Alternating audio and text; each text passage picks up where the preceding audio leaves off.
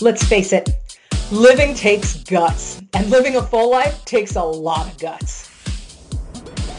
Igniting Courage podcast is the place you can come to get a blast of courage from real people who are clawing their way through life just like you are. We're going to talk about big courage and also little daily courage. You'll hear people's opinions on how to build courage and how to summon it when you would rather join the circus and never be heard from again. So welcome. I'm glad you had the guts to show up for this conversation. Hey everybody, this is an interview with my friend Paul Artale. He's a friend of mine from the local Michigan National Speakers Association chapter. He's a motivational speaker, and he focuses on helping people break through their barriers and also helping companies supercharge their employee engagement by leveraging all the individual strengths. So there's a lot of great information there that he provides people with. He's also an author.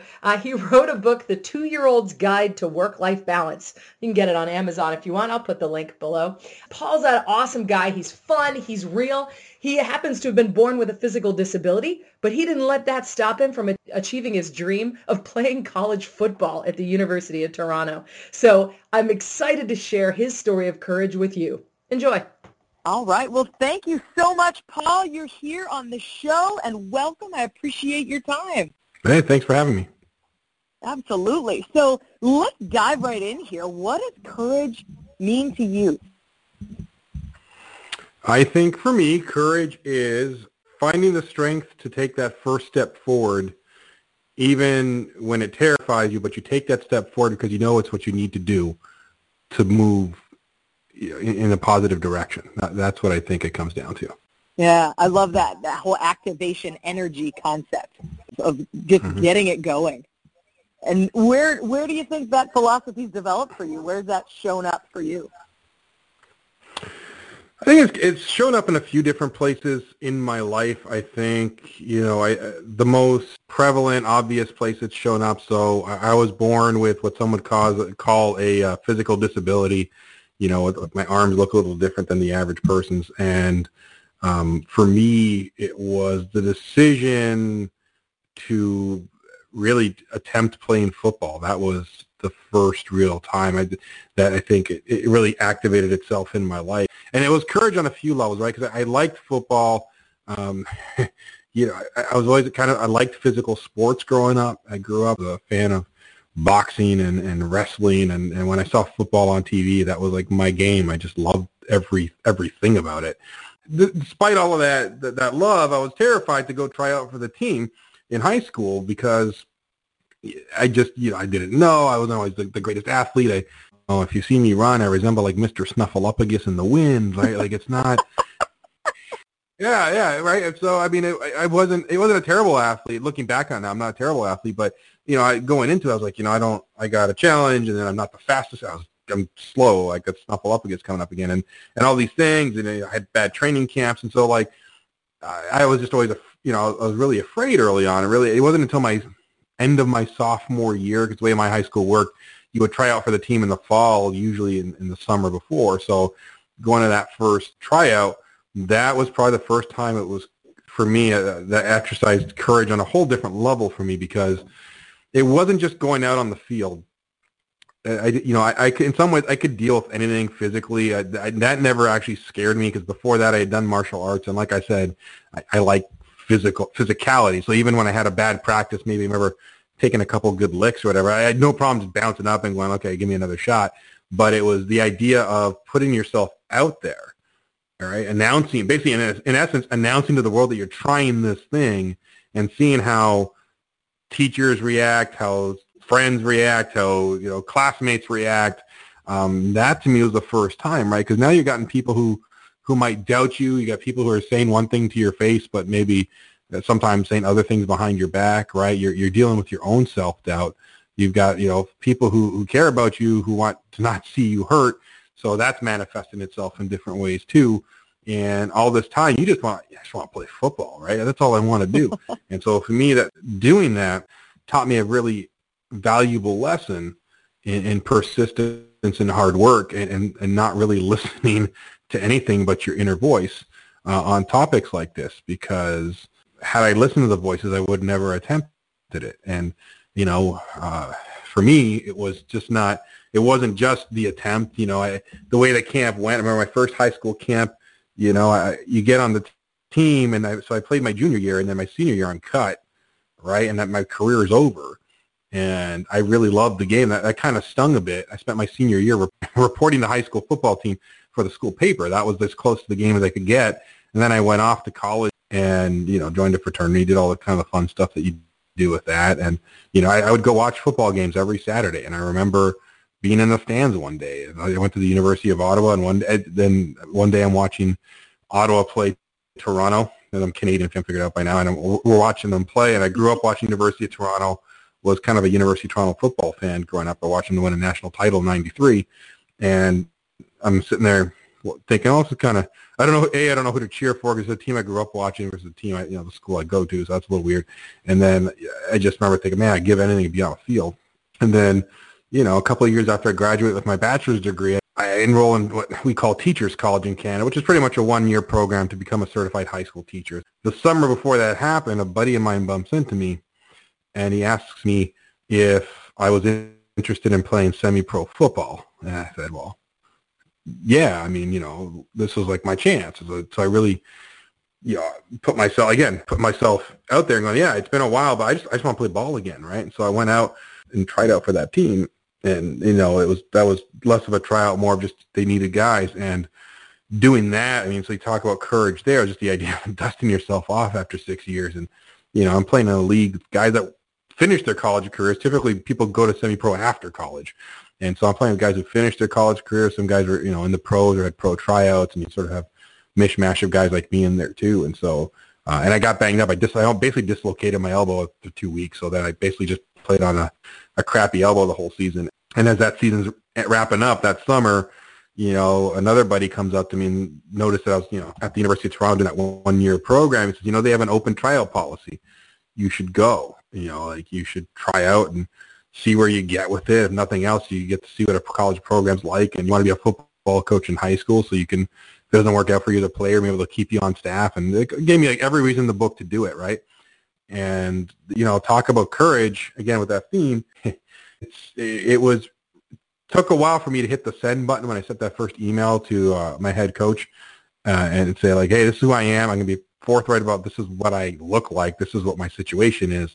And I know it's an open tryout policy, so, give me a shot. And the answer was like, yeah, sure, come on out, meet with another of the coaches, and they gave me kind of a training program for what was left of the summer and all that. And so, and that was a whole other level of sort of courage and guts, right? I mean, because if you think people looked at me like I was crazy when I would play high school football, you should have seen the looks on the faces when I said college football and thinking about it.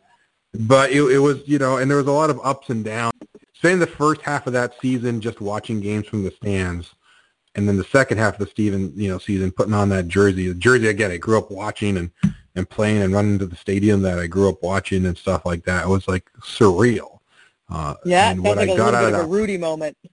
There's that kind of Rudy-ish moment, but for me, the growth, the magic moment came not on the football field, but in the stands after my last game, sitting up there and just trying to make sense of this whole journey and what it meant. You're going from cut to college in this 6 years, like this weird path, but you did it. And knowing that I was only going to play that probably one season, I could have applied for I thought of applying for a master's and, keeping my eligibility up for a couple more years. But, at that point I was in my mid-20s and thinking about other things and really wanted to coach. I loved coaching. And I just remember saying to myself, I'll never let other people's thoughts dictate what I do again. I'll never let that paralyze me, right? I looked back and thought about there's other teams I could have played for or tried out for between high school and playing in semi-pro. And I think at one point I counted 7 different opportunities, and I never did, right? Because I was always afraid because somebody had written my future. A coach who didn't even I have nothing against him, right? The guy, he's a good guy, and I have no animosity towards him. To think about, letting other people's thoughts paralyze me and keep me back from what I really want. I said, I will never, ever do that again.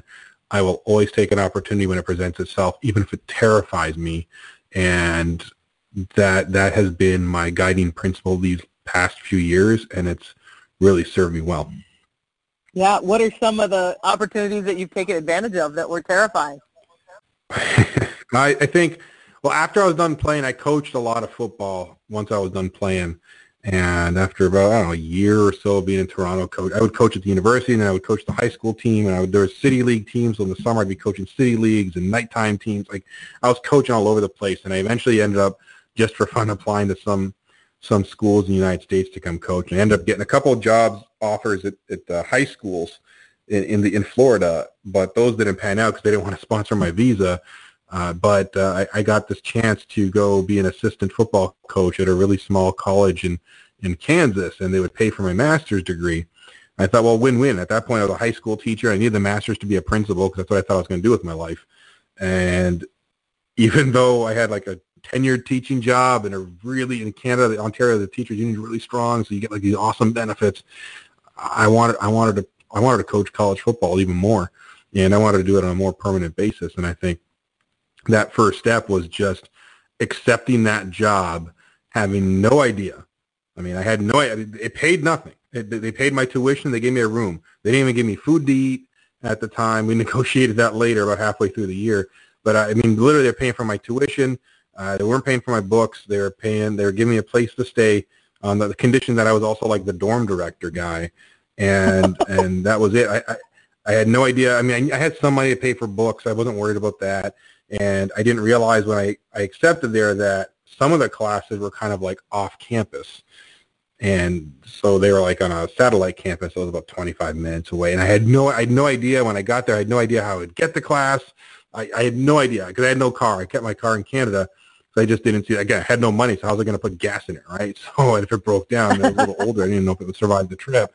So I just kind of went with like baby faith. And it, it worked out. I had a lot of good years of coaching in U.S. college system and met my wife through that. So speaking of courage, she has a lot of it for marrying me. And that was it. I mean, that was probably the first. At that point, again, applying what I learned from playing football was, here's an opportunity. Here's something I love. Here's something I'm talking about. I have to go after it. If football taught me anything, it's that when you look in the mirror, I say to myself, the guy on stage has to match the guy in the mirror, right? So like when I'm speaking now, the guy on stage is me. That's 100% me. And as much as when I look in the mirror every day, I got to be able to see that guy in the mirror. And if I'm not living true to my principles and what I stand for, I just can't live that like that. And so for me, I tell people to go after their dreams. Now here I am, like I can't let fear paralyze me. And to me, at that time, I had nothing to lose. I mean, my job was on hold for 3 years because I took an educational leave of absence. So the idea was, worst case scenario, I can coach college football for 2 or 3 years in the U.S., come back with a master's degree, and keep teaching. Mm-hmm. It was like win-win. So there was a little bit of that. But, I mean, that being said, I was still terrified because I had no idea how things were going to turn out. You were leaping. Yeah, right. I mean, I left a stable job. I had the leave of absence, but I knew I wasn't coming back. I wasn't coming back unless it really, really didn't work out. And so, yeah, I took that leap. And so that was, for me, one of the first instances of taking that leap. And there were a lot of bumpy roads working at that college and things that happened. But I learned that, I talk about courage and faith, I think, go together. Taking a courageous step forward is great. And what helps me take that step, even when I'm terrified, is that I just have faith that people will come out of the woodwork, circumstances will come out of the woodwork that will make me a better person, that will just make the situation right, whatever it is. I have the outcome I want, but sometimes it's not the one I get, but I just have faith that it all kind of takes me in the direction that I want to, and that has served me well. Maybe it's just me deluding myself. I don't know, but it always works out. But something always happens that sort of just it either pans out or you get a new revelation, you pivot. And I think, talk about courage. The other thing with courage is, I think the idea that you got to have the guts to realize that you need to pivot. You need to switch something up a little bit. And so for me, after years of coaching college football, and I loved it. And I still miss it some days, but just the way that career was going, it wasn't for want of having a position. I was a special teams coordinator at the time when I left, but it was the idea that I wanted to go more behind the scenes into like football operations, maybe an athletic director, and just through a series of different conversations, ended up working on my PhD at Michigan State. That idea that I was pivoting in a direction that was really foreign to me overall. To go get a PhD, I mean, I've always been a pretty good in school. I've been good at school, but you know, I'm going into like, you know, Michigan State's PhD program in my field is one of the top in the world, and you know, I'm in a room with people that have like, you know, studied under fancy professors and got publications to their name, and you know, I'm a guy, I don't even know who these professors are, right? They say names, like I have no idea who these people are. I'm like, yeah, they seem very nice. That to me was actually harder than stepping onto a football field, because you know, I felt really out of place in my first year or two in my PhD program, and here I am coming off of, you know, not coaching football, and then that's so, but realizing that my life path needed to go somewhere else. That was, and to do that, I had to give up something I love dearly, but to create an even greater love was crazy scary at the time. Yeah. What field did you go into? Technically I went into higher education administration, but really my research is all on like organizational culture and work-life balance, right? So it took me into this kind of crazy world that ended up finding one of my passions, like one of my purposes is to help people out. And so it was like crazy, stupid. I would have never predicted it, but it worked out really well for me. That's awesome. You know, you think about somebody with arms that don't quite work the way other people's do. Walking onto a football field, how many people, if you had to estimate a number, kind of were like, that's not going to work? You know, how much of that were you combating? It's hard for me to say. I mean, it's really weird because, you know, I'm oblivious to a lot of it. I think I was too focused on just surviving in high school. I don't think I noticed it. But it was definitely there. I mean, I definitely say I could, in training camp places, I definitely noticed it more early on. Semi-pro was a whole other ordeal, but I think, you know, like by the time I got to college, at least outwardly, I didn't receive it. I mean, one thing I can always say about the University of Toronto, I never felt excluded. And actually, ironically, I've said overall in my career in athletics, I have felt less excluded than I have in other venues in my life, including, you know, all these years I used to work in higher education. I've definitely felt more excluded because of my quote-unquote difference than I ever did in the athletic field. Because I think there's something that's, yeah, there's always doubters and people that kind of look at you like a little crazy. I think I had more of an issue with some guys that try to take it light on me, especially in high school, like in drills and stuff. I'm like, dude, like whack me. Like I'm a karate kickboxer. Like I've taken one to the face. I'll throw one at you. Like let's do it. And that's my personality. So once that came through, it was good. But what I like about athletic culture, generally speaking, is that it really is about getting the job done performance. And that's always what drove me. So if there were doubters, and there were a couple now and then, that it didn't really matter, because I talked about those people that come out of the woodwork to help you, and there was always people that came out of the woodwork to help me. And that I formed a bond with, and it wasn't about helping Paul. They were just like, you know, they were my brothers, right? I mean, they were the guys we were just part of the team, and that was always really awesome. Well, and it sounds like you've got to figure out what voices you're listening to, because you've got the one in your head that's terrified, you've got the doubters, and then you've got the supporters. And you've got a choice of who you tune into. I do. I try to listen mainly to the voice in my heart, and because the one in the head can sometimes really throw you off. Has its place. The intellectual part has its place, but sometimes I just look at like what's the emotion, what's the overall goal, what am I trying to achieve? Nothing else matters then. You know, I need to go have this experience. Go ahead. Yeah. And is that where the courage comes from? From just keeping your eye on that why, on the big heart beating, you know, pounding thing, or where does that courage come from to take that leap or to go for that thing that you're terrified about? I think, it comes from the why, and it comes from, in my opinion, an awareness of what happens around you when you go after that why. And what I mean is, it's, you know, I sometimes tell the story of football training camp in college was more mentally tough than it was physically, because you're immersed in football for weeks, which is a beautiful thing, but it wears on you and a little bit. And you kind of sometimes, I'm a guy that likes to decompress. So I need a decompression time from a psychological standpoint. But I just remember like the first, you know, week or half, it wasn't that great for me, right? I tested terribly, which again, I'm not a super fast athlete, and my elbow was blown to bits. I didn't tell the football program because that was it. I'd be done if I told them I was injured, so I was hiding all that. And, you know, which meant they couldn't weight test, and so I kind of used, my disability, be like, I can't do the bench and all that, and thinking about, and they put us up in like these townhouses. So there'd be 4 players to a townhouse at training camp, and my townhouse was like a reality show, because like after, I don't know, 4 or 5 days, I was the only guy left, right? Like someone left after day 1, another guy after day 2, and another guy lasted maybe 2 or 3 days, and he took off. I'm isolated in this house by myself, and I'm not doing well. I'm not really performing in practice the way I want to perform, and I'm thinking, man, what have I gotten myself into? Like, no one will think any less of me if I walk out of training camp.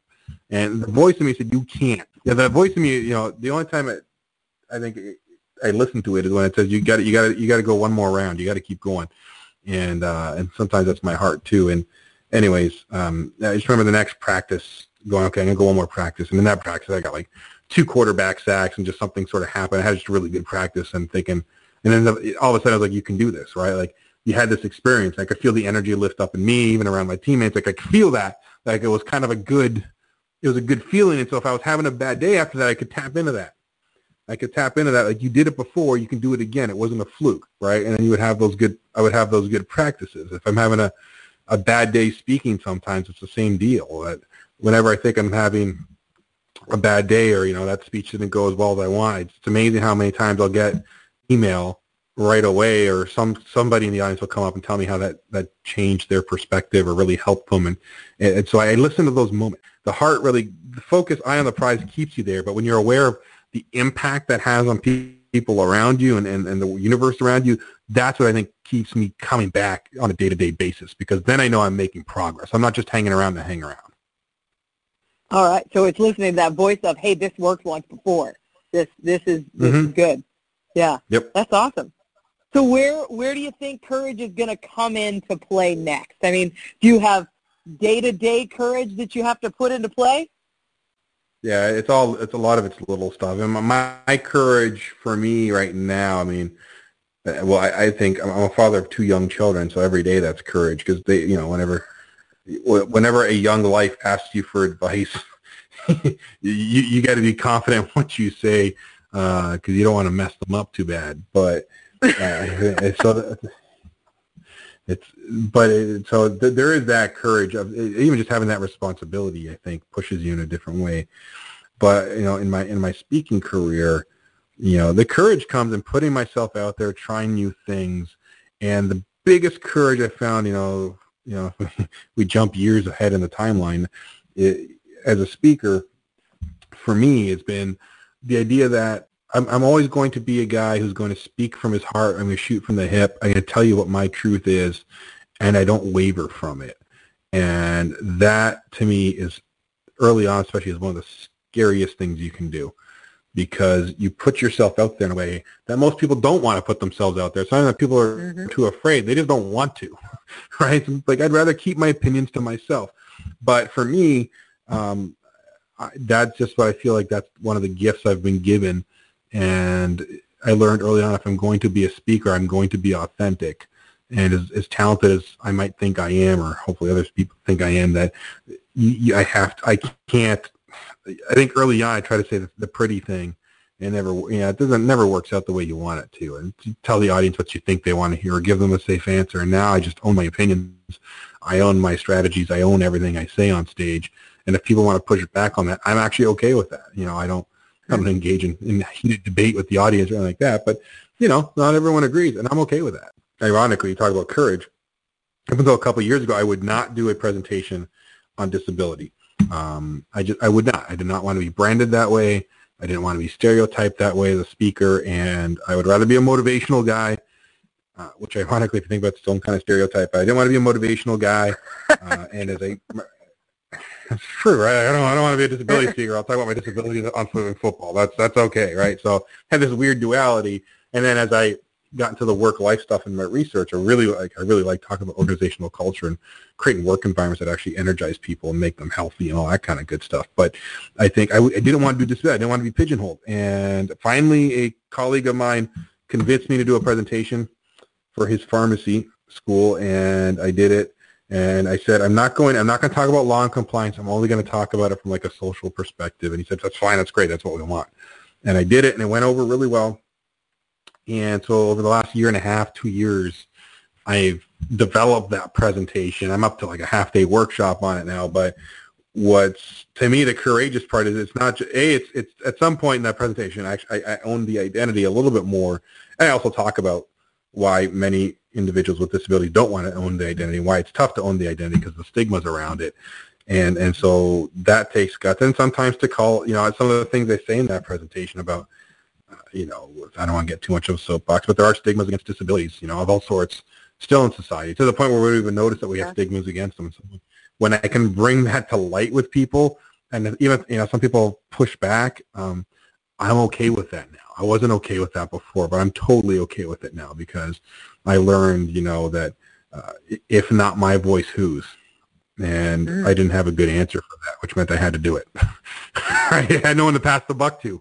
Like, I got to do it. That, people, again, I listen to the universe. I said your perspective is yours and it's unique and it has weight. So if you want to keep doing this, you should, because it needs to be out there. So I have, and I've developed that. Oh, and you had to find that authentic place with it too, where you were right with it. Yeah, and I think I had to be comfortable with, exactly, I had to be comfortable with it, and I'm actually glad I waited on it because it allowed me to develop my speaking persona, my sense of self as a speaker. It helped me develop that. I think I would have, it's hard to say, I don't think I would have progressed as a speaker the way I have now had I started with that as my topic. I just don't, I think I would have I would have gone to a vacuum. So I'm glad it happened how it did. But when I came to that crossroads of you got to do it, whatever voice, heart, feeling, whatever, I lost track of what functions do what in my body at this point in analogies. But when we'll go with my inner chi says that, listen, like, you can say no, but that doesn't feel right by saying no now, then I got to take that leap. That's my next evolution. That's my next evolution as a speaker. And here's the beautiful part of it all was that I learned, I've always said I've got like these kind of three-legged speaking topics of like motivation, leadership, through my football journey is kind of what I started doing, and then work life or performance through my research, and then disabilities kind of just sort of come in there, disability awareness, and they actually all kind of blend together because they're all kind of rooted in in a way I talk a lot about org culture in general and success. So they all have like these common threads, and so it's actually been really kind of cool to see it kind of blend with everything and just become part of what I speak about, not what I speak about exclusively. It all comes together because it's all coming from that authentic place. Yeah, exactly. Yeah, nice. So if you had to give one big piece of advice to people struggling with that daily activation, energy, courage, what would you tell them? I'll tell them that the first step, probably what I started with, the first step is the hardest, but it's the one you have to take. And that if you're waking up every morning and saying, I need to do something, I need to do this thing, I need to go quit my job, I need to go after this career, I need to lose 50 pounds, I need to save my money, I need to move across the country and start a new life, whatever that it is, if you're waking up every morning, that is part of your being, but you're just too afraid to do it, then you owe it to yourself to take that leap of faith. Because I talked about looking in the mirror. You'll never be able to look at yourself in the mirror and say, I'm okay with this choice. It's almost never going to happen. That is your conscience, your soul, whatever you want to believe it to be, telling you that something is wrong with your life, and that implant in your head, that is the correction to it. It might not be the ultimate solution. You might move halfway across the country. You might move to the coast and go, that's not what I thought it would be. But you know what? Now you've got closure, and you've got a next step after that.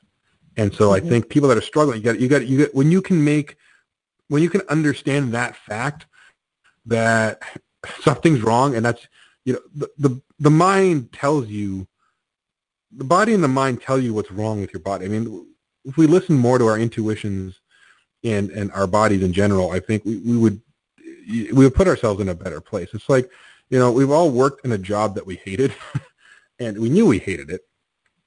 And, at some point, most of us probably hung on too long to that job.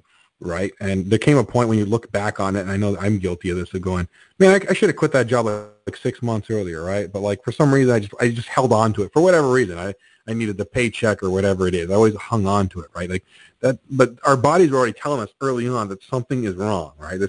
Something's not jiving in this job. I got a bad boss. I got in a situation, the work life isn't working, all that stuff. So it's the same thing. If you're struggling out there, you got to listen to that intuition. You owe it to yourself to take a shot. You owe it to yourself to take at least one shot in your life with something that you want to do that's going to change the trajectory of your life. I once worked with a priest at one of the colleges I worked at. His name was Father Owen. And, and I didn't like working at that college by the end of it. It was very toxic. And we would have these kind of cool conversations. And one day he said, and at this point I'd gotten accepted to Michigan State. And by the way, it's courage. I got accepted to Michigan State for my PhD program. I had no funding. I moved across the country with no guarantee of money. And I actually volunteered at a career center for 3 months. And then I got funding afterwards. But as I was going through that project, I remember Father Owen saying to me, I really want to go to this PhD. I think it's the next evolution of my life, kind of giving him all that. And he said, well, if it's life-giving, you should do it. He goes, clearly where you're at right now is not life-giving. It is taking life away from you. And that's always stuck with me, is what you are doing life-giving. If you're struggling, that thing, that's your body saying, this is the life-giving thing we need right now. And wherever you're at, that's taking life away from you. It's taking energy away from you. It's taking away happiness from you. So you just got to take that first step forward. And on a much more practical level, with all of that, if you're having trouble with that, then you need to get a coach. You need to find an expert. You need to recruit. You don't have to do it alone. Recruit someone. Yeah. Find someone. Find a mentor, whether it's an actual person, could be a book to start, whatever it is. But find someone who's something similar enough to what you want to do, and then learn from them. And take their advice so you don't repeat all of their mistakes. But you have to start somewhere, so take that baby step. Nice. That's awesome. I love it. Take first baby step. Do it. Take baby steps. Well, Paul, you're a rock star. I love it. Thank you so much. I'm going to put in the comments on the blog post how people get in touch with you, website, and everything like that. But I just want to say thank you very much for your time and all your awesome, courageous knowledge. Thank you. It was great to be here. Had a lot of fun.